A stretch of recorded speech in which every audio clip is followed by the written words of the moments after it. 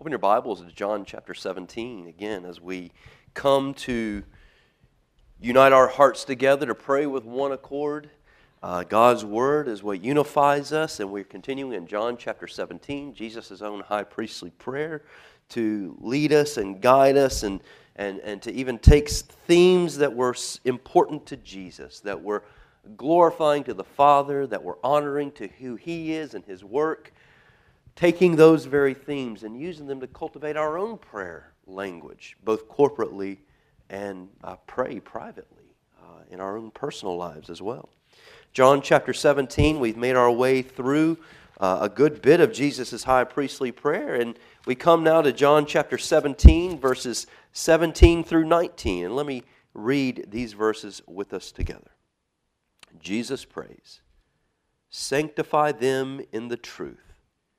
Your word is truth. As you sent me into the world, so I have sent them into the world. And for their sake I consecrate myself, that they also may be sanctified in truth." Now again, we jump here in the middle of this prayer where Jesus is praying for His church, His people, for you and I. He's not praying for all people. He Himself has said that. I'm not praying for everyone. I'm praying for those that you've given me. Those from before the foundation of the world that were set apart to receive grace and mercy, to receive the redemptive work of Jesus Christ. These I pray for. And beginning in verse 13, we've been looking at marks of these who've been set apart by God to be His people, to be His church. In verse 13, one of the marks was joy. Not just joy for joy's sake, but Christ's own joy would fill us. Then last week we looked in verses 14, 15, and 16. Holiness is a characteristic of the church. And this morning as we look at verses 17 through 19, we see another characteristic of true believers. Sanctification. Joy, Christ's joy, holiness, Christ's holiness, sanctification. And it will be Christ's sanctification as well. The word sanctify that we see there in verse 17, sanctify them in truth, simply means make them holy. So you hear the connection with what we looked at last week. Holiness being we've been set apart out of the world unto Christ. Things that were common and for the world now were taken out and set apart for God's use, for His glory. Sanctification is a derivative of holiness, of the word holy. Lord, take them and those that you have set apart out of the world unto you, now make them useful to you. Make them holy. Make them what you said in Leviticus 19. You shall be holy because I am holy. Make them holy is what Jesus is praying for you and I. Sanctification means, as we've been set apart out of the world unto God, being purged from the world. Being purged from sin. Purged by degrees. It doesn't happen all at once. It doesn't happen just, we're converted, we're set apart, and now no longer tied to the world. It's by degrees that we are purged from the world, made free from sin, that we're adorned with grace. And in this passage that Jesus is praying, sanctify them, that's His prayer for you and I. He goes to elaborate on how and why these things are to take place. How in the world are you and I, who were once enchanted by the things of this world, who had no interest in God, but who by grace, only by grace, have been taken out of this world and set apart unto God for His use, for His good pleasure, for His honor, for the worship of Christ, how in the world are we who are by nature's lover of the world to grow, to embrace this calling that is upon our lives? Well, He tells you, sanctify them in the truth. Sanctify them in the truth. Now, you got to be more clear than that. We live in a day where truth means, well, it's whatever you think it to be. That's the day that we live in. What's true to you may not be true to me. I have conversations with people weekly, and they have their propositions, their truth statements, their truth values, and I'm listening, and they differ from God's Word. But they are bound and determined. They're right. I have those in my own heart as well. But Jesus is clear. He removes all the ambiguity, any potential for subjectivism. Sanctify them by the truth. And then what does he say? Here's where he removes the ambiguity. What is truth? Your word is truth. Just listening to me here. Your word is truth. It's the word of God. The message that God sent in days of old through the prophets, and that in these recent days, Hebrews tells us, he has given us through a person, through his son Jesus. That Jesus says, this is truth. Your word, Father, is true. There is no other. If we are to be sanctified, it is to the word we must go. To the Bible. But even more clear, it's Jesus who in John chapter 1 is the eternal Logos, the Word. In him, in the beginning was the Word, and the Word was with God, and the Word was God. It's to Christ we must go. In the Word, and in the Word to find Christ. This is where we are sanctified. This is where we who were once enchanted by the world, who now by grace have been pulled out of the world and put unto Christ's service. But how am I to embrace that? How am I to grow to love this one now I've been called into, when by nature I love this? It's through this. It's through knowing Christ. And so in those seasons where you find your heart enchanted by the things of this world, when you find your heart drawn back again, the place to go, what's wrong with me, always go to, well, how is it between you and the Bible? There will always be a correlation. If you are not seeking Christ in His Word, if you're in a season, if you haven't touched God's Word today, don't be surprised if today you find your heart drifting away from Him. If you haven't spent time in God's Word all week, don't be surprised when you don't find your heart growing in sanctification. I don't understand why I'm not growing. There's no silver bullet in the world outside of the Word of God. Sanctify them, Jesus says. He prays by your Word. This is where it is. Your Word is truth, and Jesus is the Word. Theodore Monod wrote this in that little pamphlet, Looking Unto Jesus, that probably by now all of you have. Looking unto Jesus in the Scriptures to learn what He is, what He has done, what He gives, what He desires, to find in His character our pattern, to find in His teachings our instruction, to find in His precepts our law, in His promises our support, in His person and in His work a full satisfaction provided for every need of our souls. That's what sanctification is.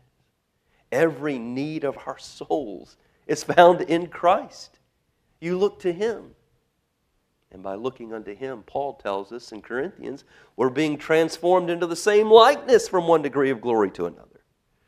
If you're looking at your own life and you're saying, oh, I'm not seeing myself be more like Jesus, I'm going to go out on a limb and say, you're probably not seeking Him in the Word. That's what Jesus prays here. And to understand sanctification, here's a great quote by Martin Lloyd-Jones. I'm squeezing it into this, taking more time than I need to, but because we're here for prayer. But this is a great quote by Martin Lloyd-Jones on what it means to be sanctified in the truth, sanctified in the Word of God, sanctified by Christ. The gospel, he says, is not primarily concerned to remove the sores of infection or to put us out of the danger of infection. Martin Lloyd-Jones was by nature a doctor. He was a medical doctor before he became a preacher. What the gospel does is to build up our resistance to infection to such a point that it renders us immune to it. The church is not concerned with trying to destroy the infection. Until our Lord returns again, the infection will be there. Until Satan is cast into the lake burning with fire, the infection will continue. You can't stop that. The Christian is not primarily concerned about that. The business of the Christian and the church and the gospel is to see that you and I take so much of the pure milk of the Word and the strong meat of the Word that our resistance is built up to such an extent that we can, as it were, stay in a house of infectious diseases, the world. That our resistance is so built up by this, by Christ, that we can dwell in a house of infectious disease and be absolutely immune. The germs are there, yes, but we are filled with the antibodies that destroy them the moment they attack us. That's the power of Christ. He's already prayed, I don't ask that you take them out of the world. We looked at that last week. Make them holy, sanctify them. Not by taking them out of the world, out of this bad place, but by strengthening them where they are, right here. In fact, in this prayer for our sanctification, Jesus makes clear, look at verse 18. Not only is sanctification not about removing us from the world, verse 18. As you sent me into the world, so I have sent them into the world. Sanctification has nothing to do with your proximity to the world. It has everything to do with your proximity to the Word. Just as the Father sent the Son into the world for His glory, for the glory of the Son, so too Christ here prays, because I've sent my people into the world for the same reason that the Father you sent me,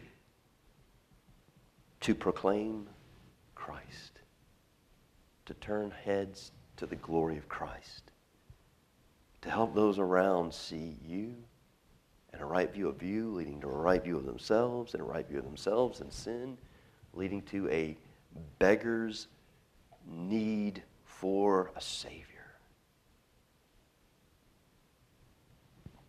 And then Jesus says in verse 19, and for their sake, for our sake, I consecrate myself, that they also may be sanctified in truth.